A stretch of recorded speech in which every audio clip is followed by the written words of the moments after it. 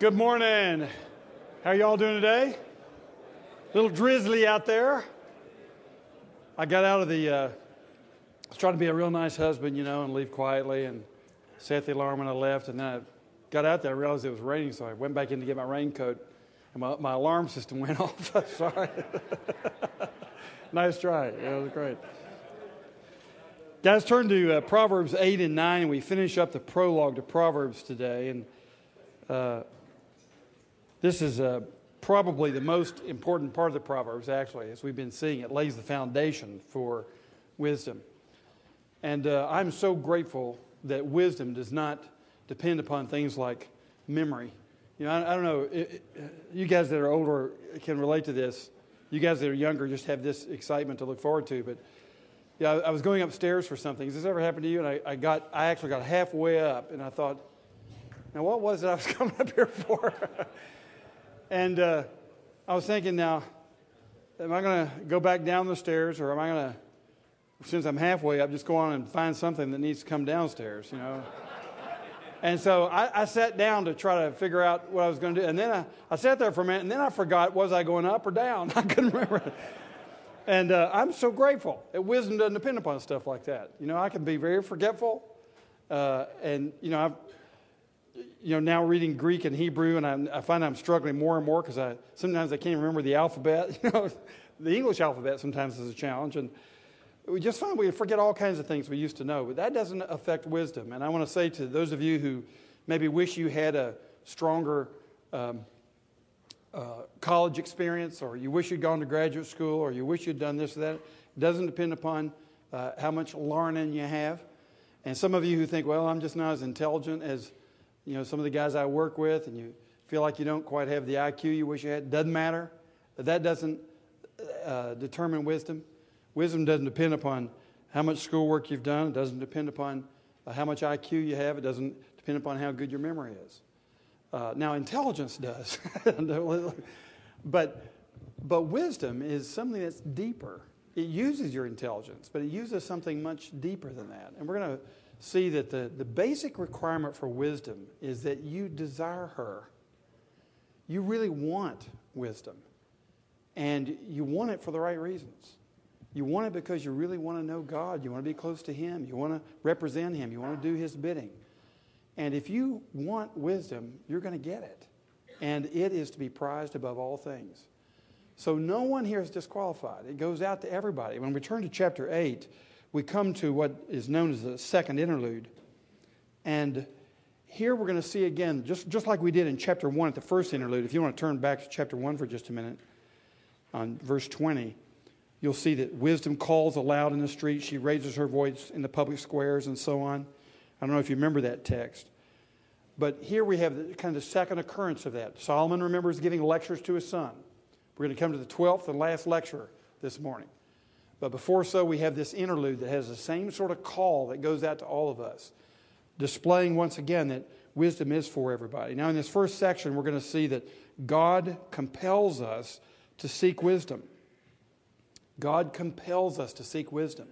We're going to see that call goes out to everybody. Wisdom herself is calling out to you this morning, calling out to me to take her because of the great value that she is. Now, let's look at Proverbs 8. We'll read the chapter. And we're going to see that here we have this case where wisdom very graphically becomes a personification. That is, it takes on personhood, speaks to us as a person. And it's very dramatic.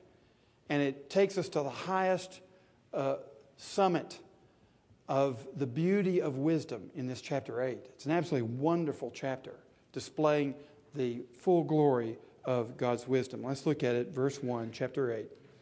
Does not wisdom call out? Does not understanding raise her voice?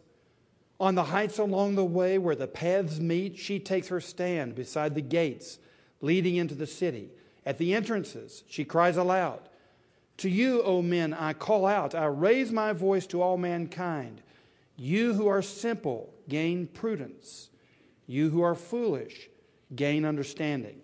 Let's stop right there. As a matter of fact, I think if we read the whole thing, we'll lose our lose our context. Now let's look here in these first 5 verses. This is 1a. Wisdom is available to every man. Wisdom is available to every man. I raise my voice, she says, to all mankind. So it doesn't matter how smart you are, doesn't matter how old or young you are, doesn't matter how experienced you are, doesn't matter how much training you've had. She raises her voice to everybody. She raises her voice even today by studying the Word. The voice is being raised again to us. And you'll notice several things about this. First of all, her voice is loud. She says she raises her voice. She raises her voice to all mankind. It's a loud voice. Secondly, it's public. You can see here that she says she goes on the heights. She goes, verse 2, where the paths meet. She goes to the crossroads. She takes her stand right downtown where the crossroads are. She comes to all the crossroads of your life, wherever those are, in the marketplace. And she takes her stand there.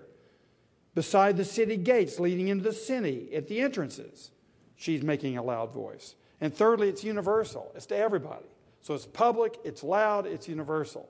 So wisdom is not something you go to church to get and to express and leave it there and then go back out in the world of pragmatism. No, she makes her voice known to you in every part of your life, everywhere you go, at the crossroads of life. So the first thing we want to notice then in verses 1 through 5 is that wisdom is available to every man. Now let's look at verses 6 through 11. Let's read it. Listen, for I have worthy things to say. I open my lips to speak what is right. My mouth speaks what is true. For my lips detest wickedness. All the words of my mouth are just. None of them is crooked or perverse. To the discerning, all of them are right. They are faultless to those who have knowledge. Choose my instruction instead of silver, knowledge rather than choice gold. For wisdom is more precious than rubies, and nothing you desire can compare with her. Okay, what we see here is wisdom is not only available to every man, but wisdom is the key to virtue. Wisdom is the key to virtue. If we want to live a just life, if we want to live a righteous life, if we want to live a holy life, wisdom is the key to it. You can see here all the expressions.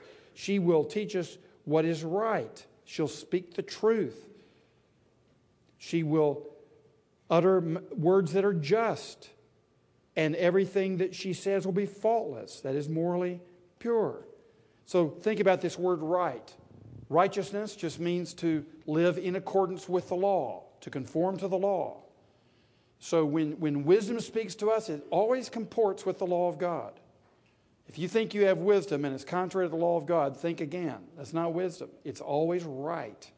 Then she says, I speak what is true. Wisdom always comports with the truth.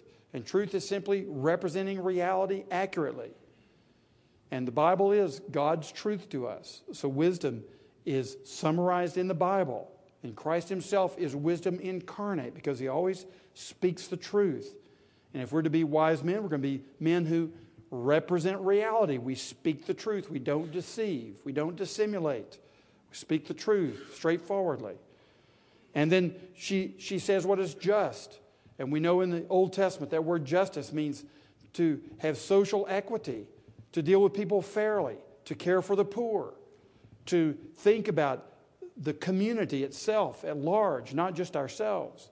So there's justice, there's fairness, there's equity in society, and wisdom brings that about. When you find someone who just builds his gates 10 feet high and keeps everybody else out, is only concerned about him and his family, not concerned about society, you know that's not wisdom, because she speaks mishpat. She speaks justice for society. And then it's faultless. It's morally faultless. So wisdom is the key to virtue. Now, there is another kind of wisdom, and I'd like for us to turn to James chapter 3, and this would be page 2010 in your Bible. And let's look at these two kinds of wisdom. What Solomon is saying is that the wisdom of God is the key to virtue. But there's another kind of self-proclaimed wisdom that is not living by the same standards, and it's available to us every day. It calls to us too. James says in James 3:13, "Who is wise and understanding among you? Let him show it by his good life, by deeds done in the humility that comes from wisdom. But if you harbor bitter envy and selfish ambition in your hearts, do not boast about it or deny the truth. Such wisdom does not come down from heaven, but is earthly, unspiritual, of the devil. For where you have envy and selfish ambition, there you find disorder and every evil practice." All right, stop right there. The wisdom of this world, that we might call shrewdness, comes from envy and selfish ambition. And it leads to disorder and all kinds of evil. And people call that wisdom. He's so wise. They mean he's shrewd, like a snake. And there is a shrewdness that applies to the man of God. But it's not the shrewdness that comes from envy nor selfish ambition. And it's not a shrewdness that leads to disorder and every evil practice. So now what is the second kind of wisdom? Look at verse 17. It's the wisdom that comes from above. It's a wisdom that comes from heaven. It is first of all pure. So don't call it wisdom if it's not morally pure. Then peace-loving. Don't call it wisdom if it divides men instead of uniting them. No matter how smart, how clever, how shrewd your viewpoints or opinions, if they divide men, it's not the wisdom that God is talking about. It is considerate. It is submissive. It's not arrogant. It is full of mercy. It's not selfish. It thinks about other people.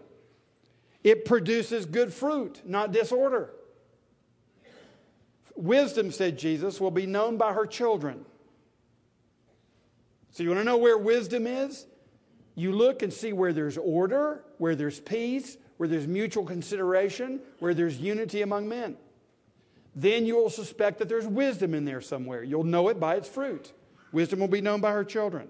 It is impartial. It's not biased. It doesn't discriminate based on human factors. It discriminates only according to the will and the Word of God. It does discriminate. It discriminates very carefully between good and evil, right and wrong, truth and falsehood. But it's impartial with respect to the things that distinguish men. And it is sincere. That is, this kind of wisdom is true on the outside. It's also true on the inside of the man. So there's integrity. He is not faking it. It is not hypocritical. He is not merely acting. It is coming out of the passions of his own heart, which are sincerely seeking the truth and goodness of God. Now, the reason most people don't have wisdom is because they don't want that. They don't want to live a sacrificial life. They don't want to live a life on behalf of other people. They want to be able to fake it. They want to be able to be insincere. And they want to be able to take advantage of people. If you really are seeking the life of Christ, you can have it. All you have to do is want Him. And he's not an Indian giver. He doesn't play hide and seek. It's on the lower shelf for people like me and you. So that's the point that's being made here. Now you can turn back to Proverbs. That wisdom is the key to virtue. Therefore, when you have real wisdom from above, you will expect to see corporate and individual virtue. When you don't see corporate or individual virtue, then don't expect that you have wisdom either corporately or individually. Let's look at verses 12 through 21. And here we have wisdom in a very dramatic way, taking on personhood, speaking as a person. It's called the personification of wisdom. This is a very famous chapter. We'll see why in just a moment that it's very famous. But it's a very helpful chapter. Let's look at verses 11 through 21. We'll make some comments on it. Verse 12. I, wisdom, dwell together with prudence. I possess knowledge and discretion. To fear the Lord is to hate evil. I hate pride and arrogance, evil behavior, and perverse speech. Counsel and sound judgment are mine. I have understanding and power. By me kings reign and rulers make laws that are just. By me princes govern and all nobles who rule on earth. I love those who love me, and those who seek me find me. With me are riches and honor, enduring wealth and prosperity. My fruit is better than fine gold. What I yield surpasses choice silver. I walk in the way of righteousness along the paths of justice, bestowing wealth on those who love me and making their treasuries full. So we see here that wisdom is indispensable. You can't live without God's wisdom to do certain things. And let's see what those things are. First of all, wisdom is indispensable for sound judgment. You pick that up in verses 12 through 14. If you want to be able to make sound judgments, you are going to need the wisdom of God. I remember when I was first asked to be a leader in our high school and having all kinds of situations arise that put me between the desires of some students and the desires of some faculty. And I remember just feeling, I was not a Christian at the time. I grew up in the church and I had a generally Christian framework of thinking, but I wasn't converted. And I remember having the most difficult time trying to figure out when I should side with this group and when I should side with this group and what I should say to each. And one of the things, this was an experience when I became a Christian in my mid-20s, and very quickly, clearly came to me that in committing my life to Jesus Christ, He gave me wisdom for those kinds of circumstances. Because wisdom is pure, it's truthful, it's considerate, it's submissive, it's impartial, it's sincere. And so one of the great benefits of coming to Christ for me was to have a moral framework that is built upon historical and present realities and built upon a relationship with the deity. It was amazing how freeing, liberating that was for me. And I know you found the same thing, those of you who are following Christ, that counsel and sound judgment come to you when you give your life to Jesus Christ. You know, we need judgment here in these next days. Early voting has already begun. We need judgment on how to vote. How do you vote? Well, do you just take the person who hits the buttons on your favorite issues? Do you just take the person who's most like you? Do you take the person whose wife you like? I mean, how do you decide? Well, you've got to look at a person's character. You've got to look at several aspects of his competence. And you have to look at several policy positions and policy proposals that person has. You have to be able to think over these next 4 years, what is in the best interest of our country and the world? And sometimes that's not easy to project. For example, you may have someone whose policy positions line up with you, but who doesn't have competence. You may have a person who has competence, lots of competence, but his policy positions are taking us in a direction that you think will be harmful. It is sometimes very difficult. And have you ever thought about just asking the Lord to give you wisdom? I'm praying for my one little vote. Lord, just, because life is made up of a series of small decisions. It is. You'll punch the button, cast one vote. The life of the country is based on a series of small decisions by people like us. And your whole life is made up of small decisions like that. So for every small decision you have to make, and one vote out of 150 million, I guess, is maybe considered a small decision. But it's a big decision because you're depending upon the Lord to give you sound judgment to make those little decisions. Before you marry someone, you made a little decision whether to ask her out. You made a little decision whether to ask her out the second time. I mean, all these things, your business, the big decisions you have to make, all you got there by making a series of important little decisions. Every decision you make for sound judgment comes from the Lord. Secondly, you'll notice in verses 15 through 17 that Solomon, in speaking to his sons, is saying, look, my sons, if one of you becomes a king, if one of you is a ruler, let me say to you that just laws are made by men who have godly wisdom. That you can't make just laws, right laws and just laws, without wisdom from God. And just last Sunday night in our congregation, we were talking about how you build a political philosophy, how a Christian does such a thing. And at one point, we were talking about just laws and public policy. And we mentioned several things. For example, certainly we think that public policy ought to be consistent with the Scriptures. That's nice. That's the first thing. Secondly, you ought to look at historical experience. When have these policies been in place, and have they worked or have they not worked? And you need to have a historical perspective. You need to have a scientific perspective. Sometimes math or economics or sociology or psychology will suggest certain things about public policy that may not be wise. Is it enforceable? You can have great laws, but if you don't have the power to enforce it, it can just simply lead to chaos and division. Are they affordable? Maybe a public policy that's a great public policy, but we can't afford it, and it'll send us into economic disaster. And does a particular policy have a good effect upon the poor? We ought to always be asking that. People who regularly don't vote at very high numbers, who can't defend themselves, they're depending upon people who can defend themselves to think about them in the development of public policy. And so often Christians don't think about the full scope of what it means to develop good public policy. And we should be doing that because we have the wisdom of God. Because Solomon says here, by me, wisdom, kings reign and rulers make laws that are just. And you in your business will be making decisions based on either wisdom or lack of wisdom. And how do you make good decisions? Well, you look at the problem. You look at the various solutions. You play out those scenarios in your head. You're aware of all the interconnected complexities. And you play those scenarios out. And then you choose a scenario based on upside gain and downside risk. It's important to have the wisdom of God to be able to see the various aspects of a decision and then to have the courage to make the decision. And one of the ways in which I believe I've learned the most about decision making is just get around people who are good decision makers. Get around them. If you're a young man this morning, just be sure that you are getting around men who have been in your business or in civic life or in your churches who you believe know how to make good decisions, and you ask them how they made certain decisions. Get them to unpack that experience for you.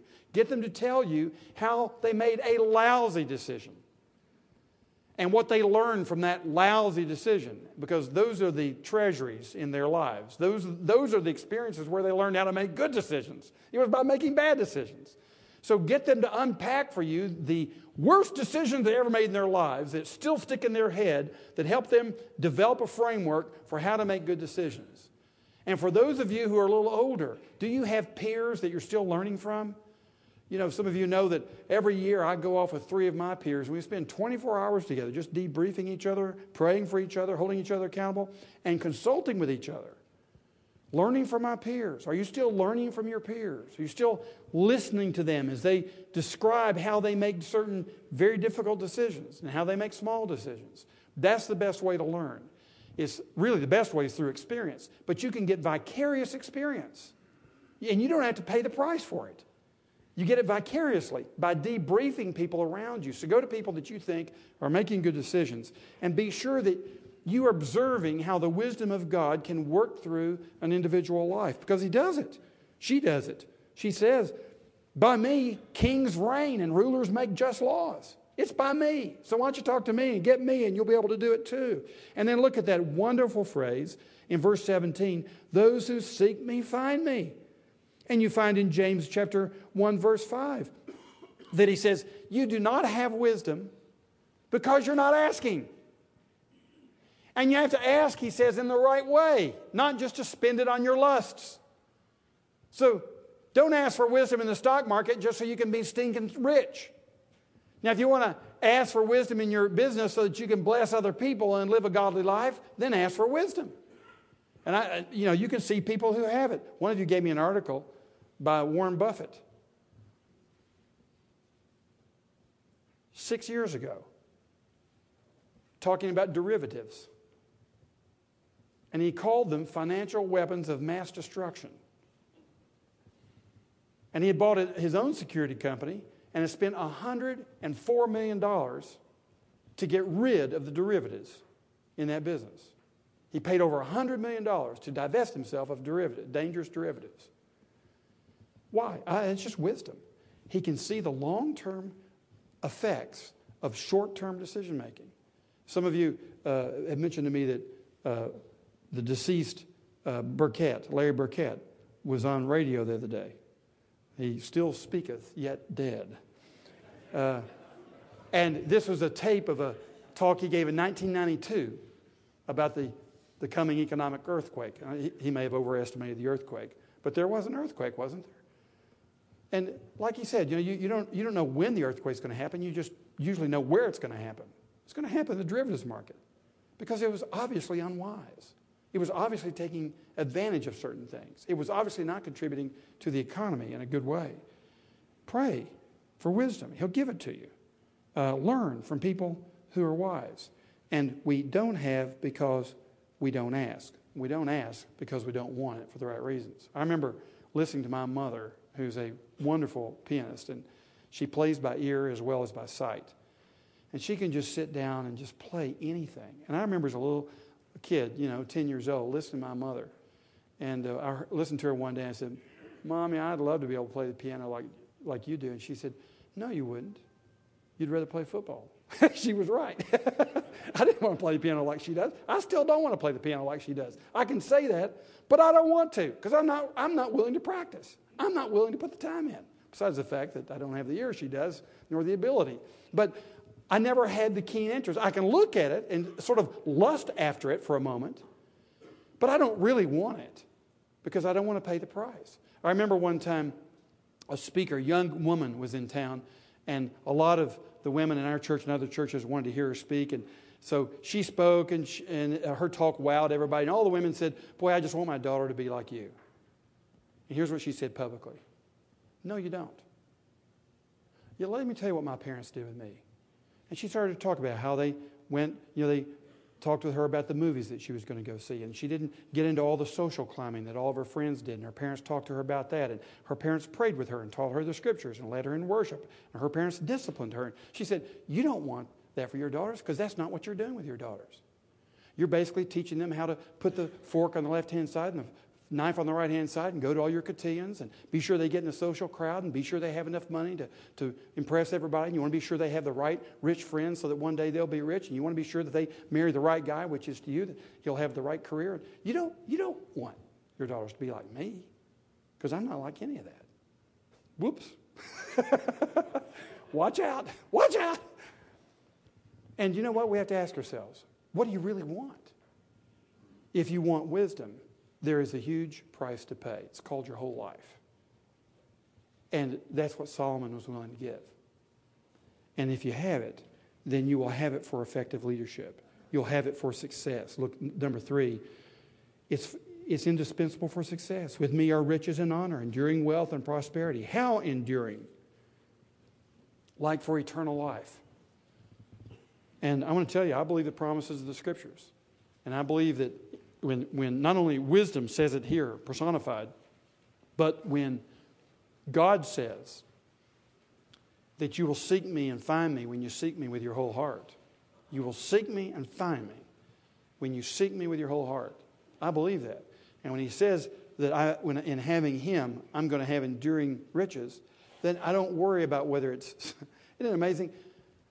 700 points. Oh, well, another day at the stock market. We just gotten inured to it now. We just expect it to be crazy every day. But it doesn't matter. I want my treasure to be stored somewhere else. Where's yours stored? Here or somewhere else? Be sure you get it stored somewhere else. And you will have enduring wealth like you cannot believe. So we see that wisdom is available to everybody. It's the key to virtue. It's indispensable. Now we want to see that wisdom is divine. And we're going to look at these verses, and this is a beautiful, beautiful poem displaying the grandeur and the antiquity of wisdom. Look at it, verse 22. The Lord brought me forth as the first of his works, before his deeds of old. I was appointed from eternity, from the beginning, before the world began. When there were no oceans, I was given birth. When there were no springs abounding with water. Before the mountains were settled in place. Before the hills, I was given birth. Before he made the earth or its fields or any of the dust of the world. I was there when he set the heavens in place. When he marked out the horizon on the face of the deep. When he established the clouds above and fixed securely the fountains of the deep. When he gave the sea its boundary so the waters would not overstep its command. And when he marked out the foundations of the earth, Then I was the craftsman at his side. I was filled with delight day after day, rejoicing always in his presence, rejoicing in his whole world and delighting in mankind. Wisdom is divine. First of all, verses 22 through 29, wisdom existed before creation. It existed before creation. The Lord brought me forth as the first of his works. I was appointed from eternity. You know, when God confronts Job, and we'll see this here in a few months, after Job had had all of his questions and couldn't understand why bad things were happening to him, God says something to him like, were you there when I set the heavens in place, Job? Of course the answer is no. Then why are you thinking that you can counsel me? Why are you struggling with me? You weren't even there when I made the heavens. But look at verse 27. Wisdom says, I was there when the heavens were set in place. So wisdom is supreme. Wisdom is pre-existent. Before the heavens and the earth were created, wisdom was there in God. And then notice, secondly, wisdom assisted with creation. I was the craftsman at his side. Look at this. How exalted wisdom, the same wisdom that you use to make decisions today, was there pre-existent before the heavens and the earth and assisted God in making the heavens and the earth. You want to know how authoritative wisdom is? You want to know how powerful wisdom is? You want to know how true wisdom is? Wisdom is in God himself. It's an amazing statement. Now, why is this such a famous chapter? Not only because we see here the exalted status of wisdom, but in John chapter 1, in the beginning was the Word, and the Word was with God, and the Word was God. And through the Word, everything that was made was made. You see what John is doing? John in the prologue is picking up with Proverbs 8. And instead of Sophia in the Greek, wisdom, or hakmoth in the Hebrew, he uses the word logos in the Greek, or debar in Hebrew. He's using the logos concept, which was contemporary to his own time in Greek philosophy. But he's really using the categories of Proverbs 8 to say, now you know a little bit of what I'm talking about. When I speak of the logos, Christ being the logos, existing before time, because here you have it in Proverbs 8. So John uses very similar language. There was other extra biblical literature that also did the same thing, but Proverbs 8 is a classic example of it in the Old Testament scriptures. And then John says, let me tell you what happened with wisdom, with logos, with the Word. It became flesh. Everything John had to say in the prologue about the logos is said about wisdom, except for one thing. It became flesh. And that was the grand revelation of the Lord Jesus Christ, that here in his person, in his very being, is the incarnation of the ancient wisdom of God.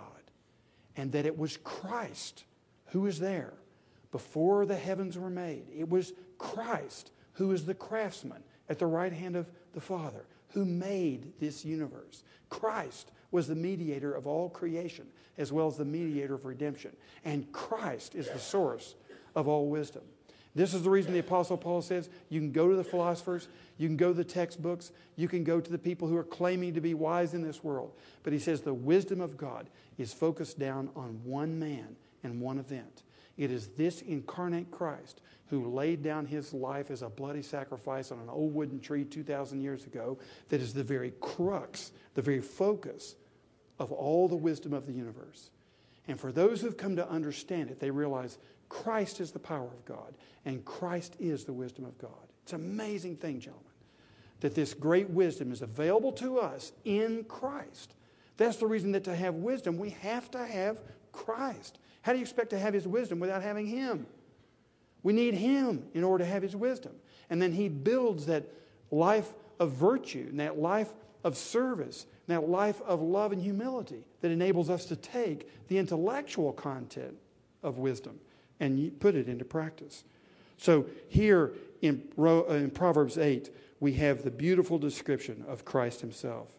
Now, notice lastly in chapter 8, if you look at verses 32 through 36, you see that wisdom is salvific. Whoever finds me finds life and receives favor from the Lord. That's what that text says. So he basically ends that interlude with calling upon us again. He says in verse 32, "Now then, my sons, listen to me.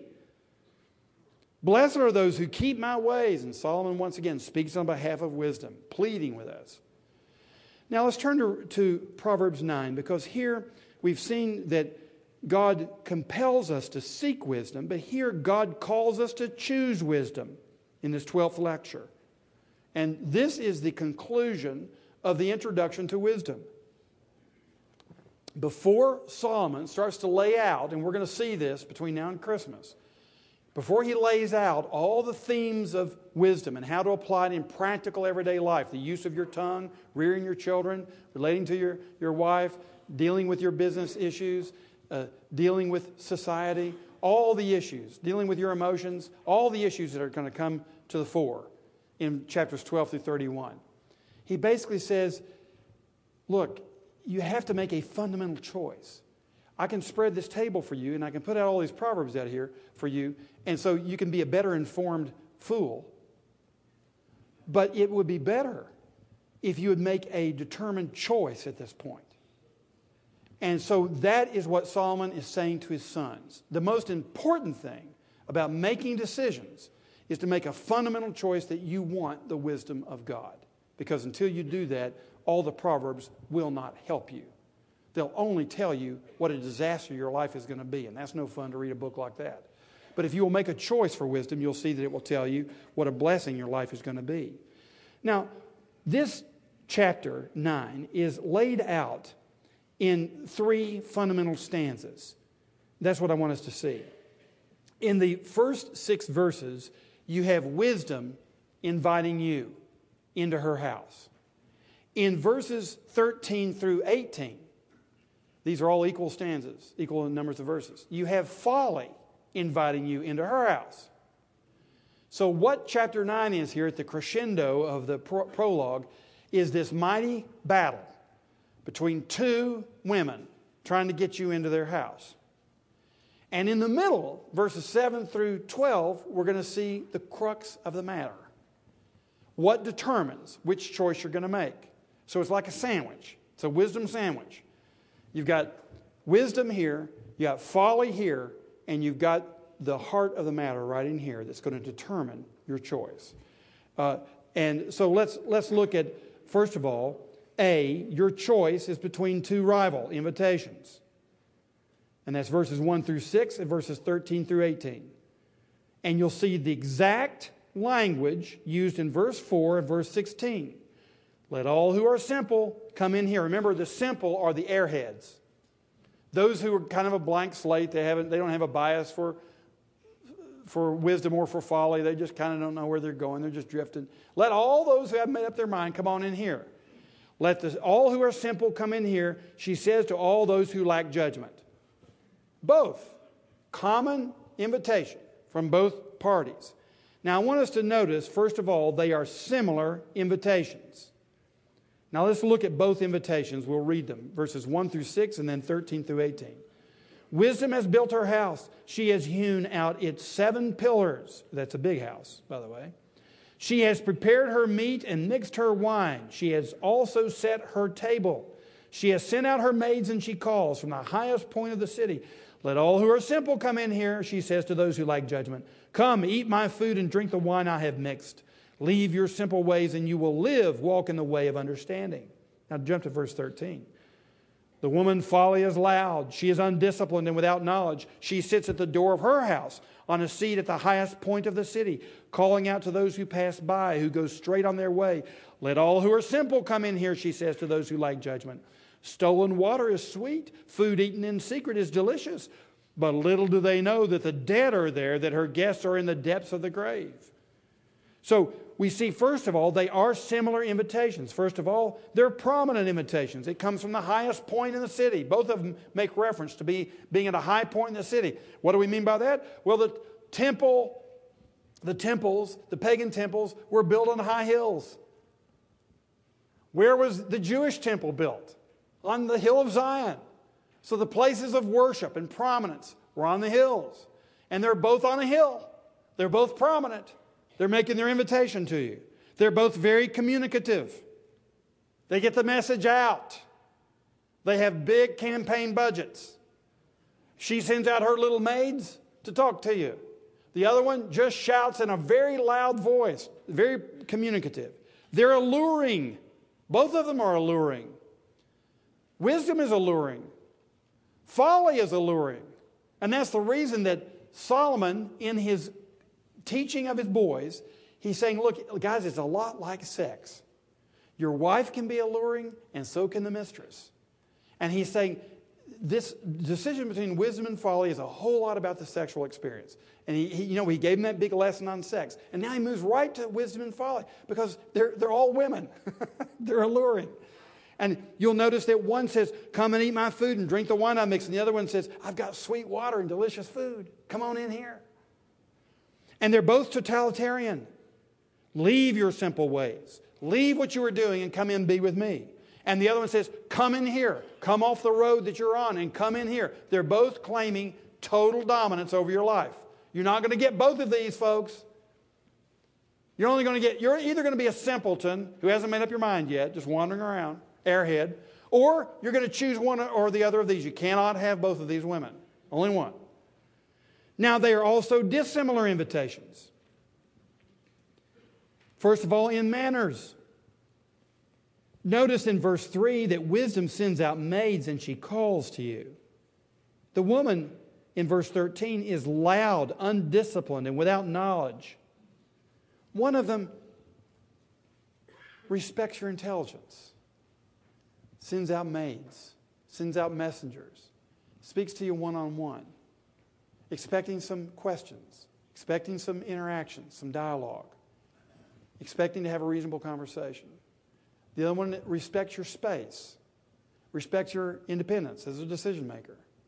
And I would suggest to you that's the way that Solomon is proposing that wisdom works. She's very respectful of the way she made you, because wisdom was God's assistant at creation. So she made you, she knows how you are, and she is going to come to you and reason with you. On the other hand, if you look at the manners of folly in verse 13, she's loud, undisciplined, without knowledge. She just shouts at you. She doesn't really take your mind into account. As a matter of fact, she doesn't care a whole lot about your mind. She wants your body so she can get into your pocketbook. We've already seen that with adultery. And folly is the same way. She wants your body. Wisdom wants your heart and your mind. And you'll see that their manners appeal in different ways, depending upon what they want. Secondly, in preparations. The wise woman has prepared her meat and mixed her wine. She has actually made preparations. She prepared it. She mixed it. She paid for it. She's setting the table. But with folly, if you look in verse 17, come on in, I've got some stolen water. And you know what? When it's stolen, it's a lot sweeter. You didn't have to pay for it. And I've got some wine that we found from somebody else. And you know what? It's sweet. It's always sweet when you rip somebody else off for it. So you can see the very different preparations that have been made here. At least Eve in the Garden of Eden tried to convince Adam that it was a good thing to eat the fruit of the knowledge of good and evil. This woman doesn't even try. She just says, it's stolen. Come on in, that's fun. It's very brash. And folly will always do that to you. It'll lure you based on taking advantage of somebody else. And in the results, in one case you will live. And the other case, guess what? If you check the basement, you'll find a whole bunch of dead bones of people just like you that came in there and got trapped. And we talked about being trapped the other day. Trapped for your destruction. And that's exactly what folly does. So you can see that they're very similar invitations to folly and to wisdom on one hand, superficially. But fundamentally, in their essence, they're very different invitations. And the wise person will see through it. Now, lastly, in verses 7 through 12, we're going to see that your choice is determined by your spiritual disposition. If you want to have wisdom, there has to be a spiritual formation in your heart to receive it. You have to have an appetite for it, and then you have to be able to receive it and put it into practice. Let's look at verses 7 through 12. Let's read. Whoever corrects a mocker invites insult. Whoever rebukes a wicked man incurs abuse. Do not rebuke a mocker, or he will hate you. Rebuke a wise man, and he will love you. Instruct a wise man, and he will be wiser still. Teach a righteous man, and he will add to his learning. The fear of the Lord is the beginning of wisdom, and knowledge of the Holy One is understanding. For through me your days will be many, and years will be added to your life. If you are wise, your wisdom will reward you. If you are a mocker, you alone will suffer. I want you to notice 3 things about the spiritual disposition that is able to receive the eternal and ancient and infinite wisdom of God and actually put it into practice in an individual human life. Here are the 3 things in this text. In verses 7 through 9, your humility to receive instruction and correction. Gentlemen, this is number 1 on this list. Maybe number 2 is more fundamental, but this is more frequently violated. The lack of humility to receive instruction and correction. I can usually tell when someone is going to live a successful life. They're teachable. And I can usually tell when someone is on a road to unfruitfulness and to mediocrity at the best. And that is, they are defensive, they're unteachable, you cannot correct them. That's exactly what Solomon is saying to his sons. Sons, you're going to be kings, you're going to be princes, but let me tell you something. You've got to be able to receive correction. And if you're a prince in the kingdom and you can't be corrected, this kingdom is in bad trouble. And you are in trouble, and your family's in trouble, and this dynasty's in trouble. So he says the big decision between wisdom and folly has to do with how you react to instruction, and particularly how you react to instruction that is correcting you. I remember listening some years ago to a message that Chuck Swindoll gave to pastors on a pastor's retreat. There are probably a couple of hundred of them out in the woods somewhere. And he began to list the most common causes of failure in Christian leadership.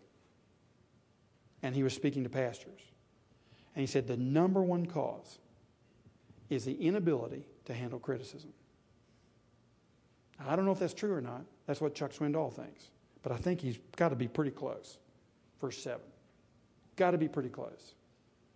And when I see failures of ministry, failures of leadership in the marketplace, so often the number 1 cause is that someone was not able to handle criticism correctly. Now, there are lots of reasons psychologically why we have trouble handling criticism. Maybe your dad did nothing but criticize you.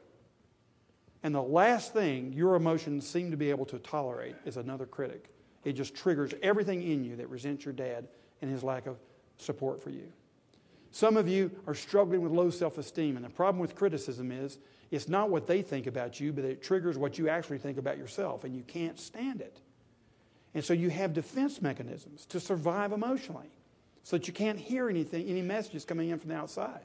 But let me tell you something about the wisdom of God. It's powerful. It's the power of God. He created the heavens and the earth, for heaven's sake.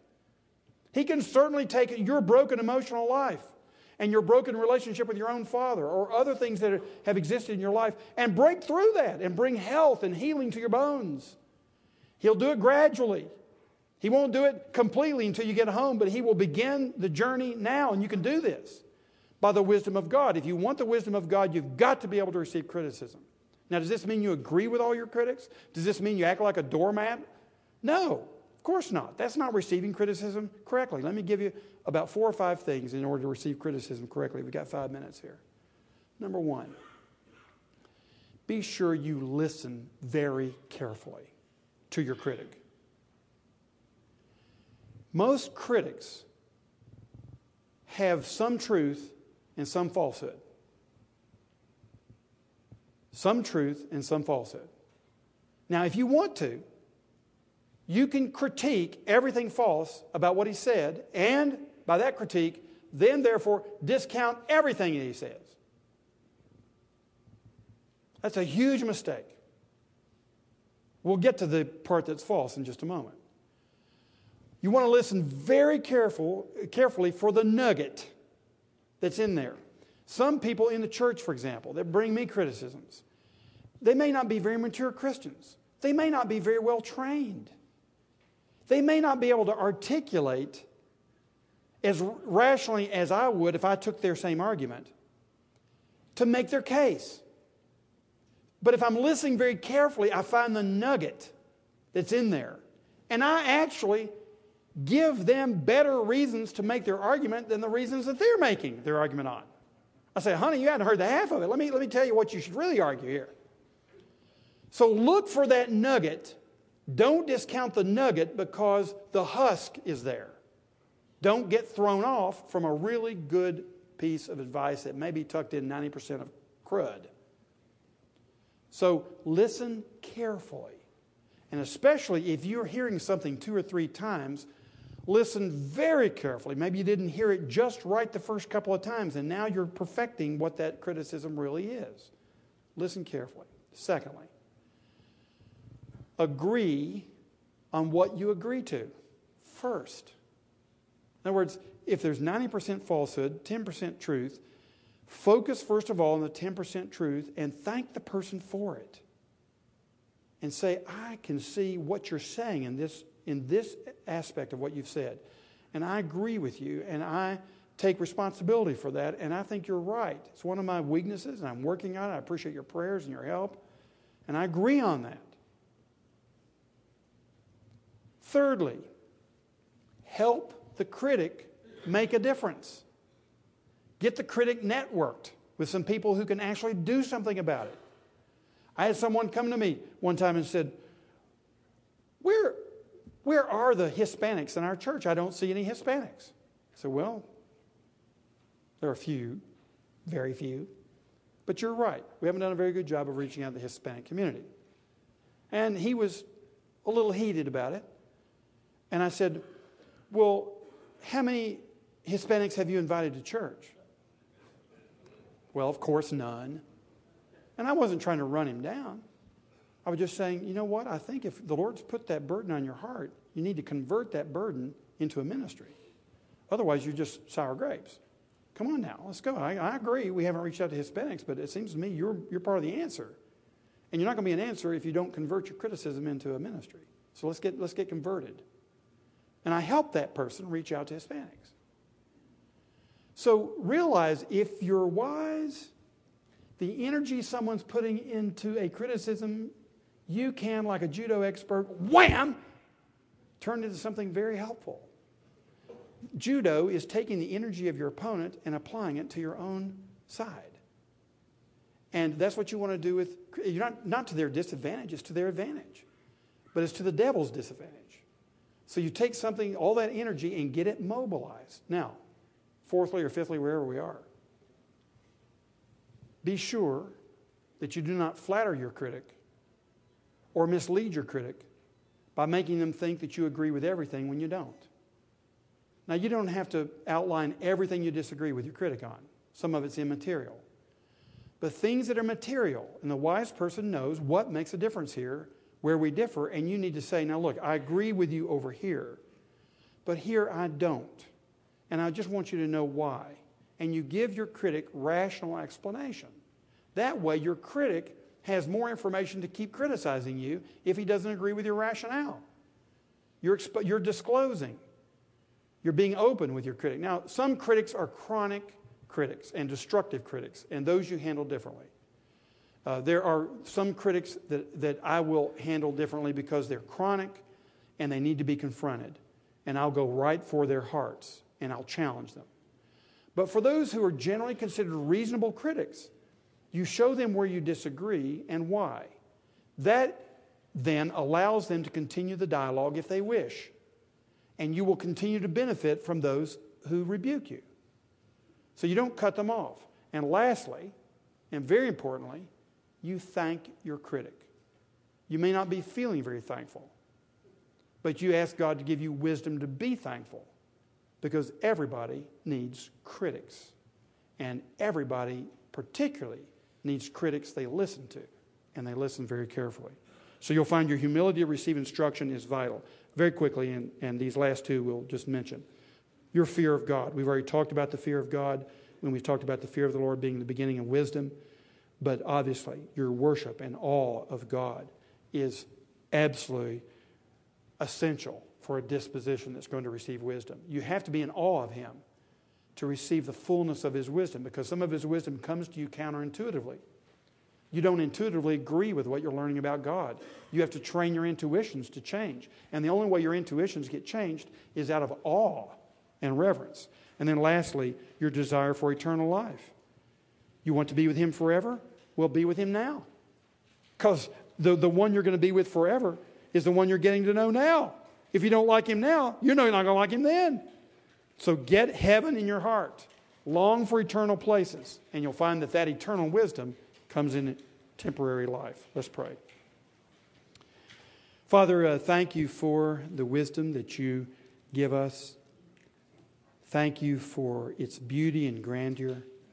And thank you for its availability to us simply through repentance and faith. May we have it today to walk with you. In Jesus' name, amen. God bless you.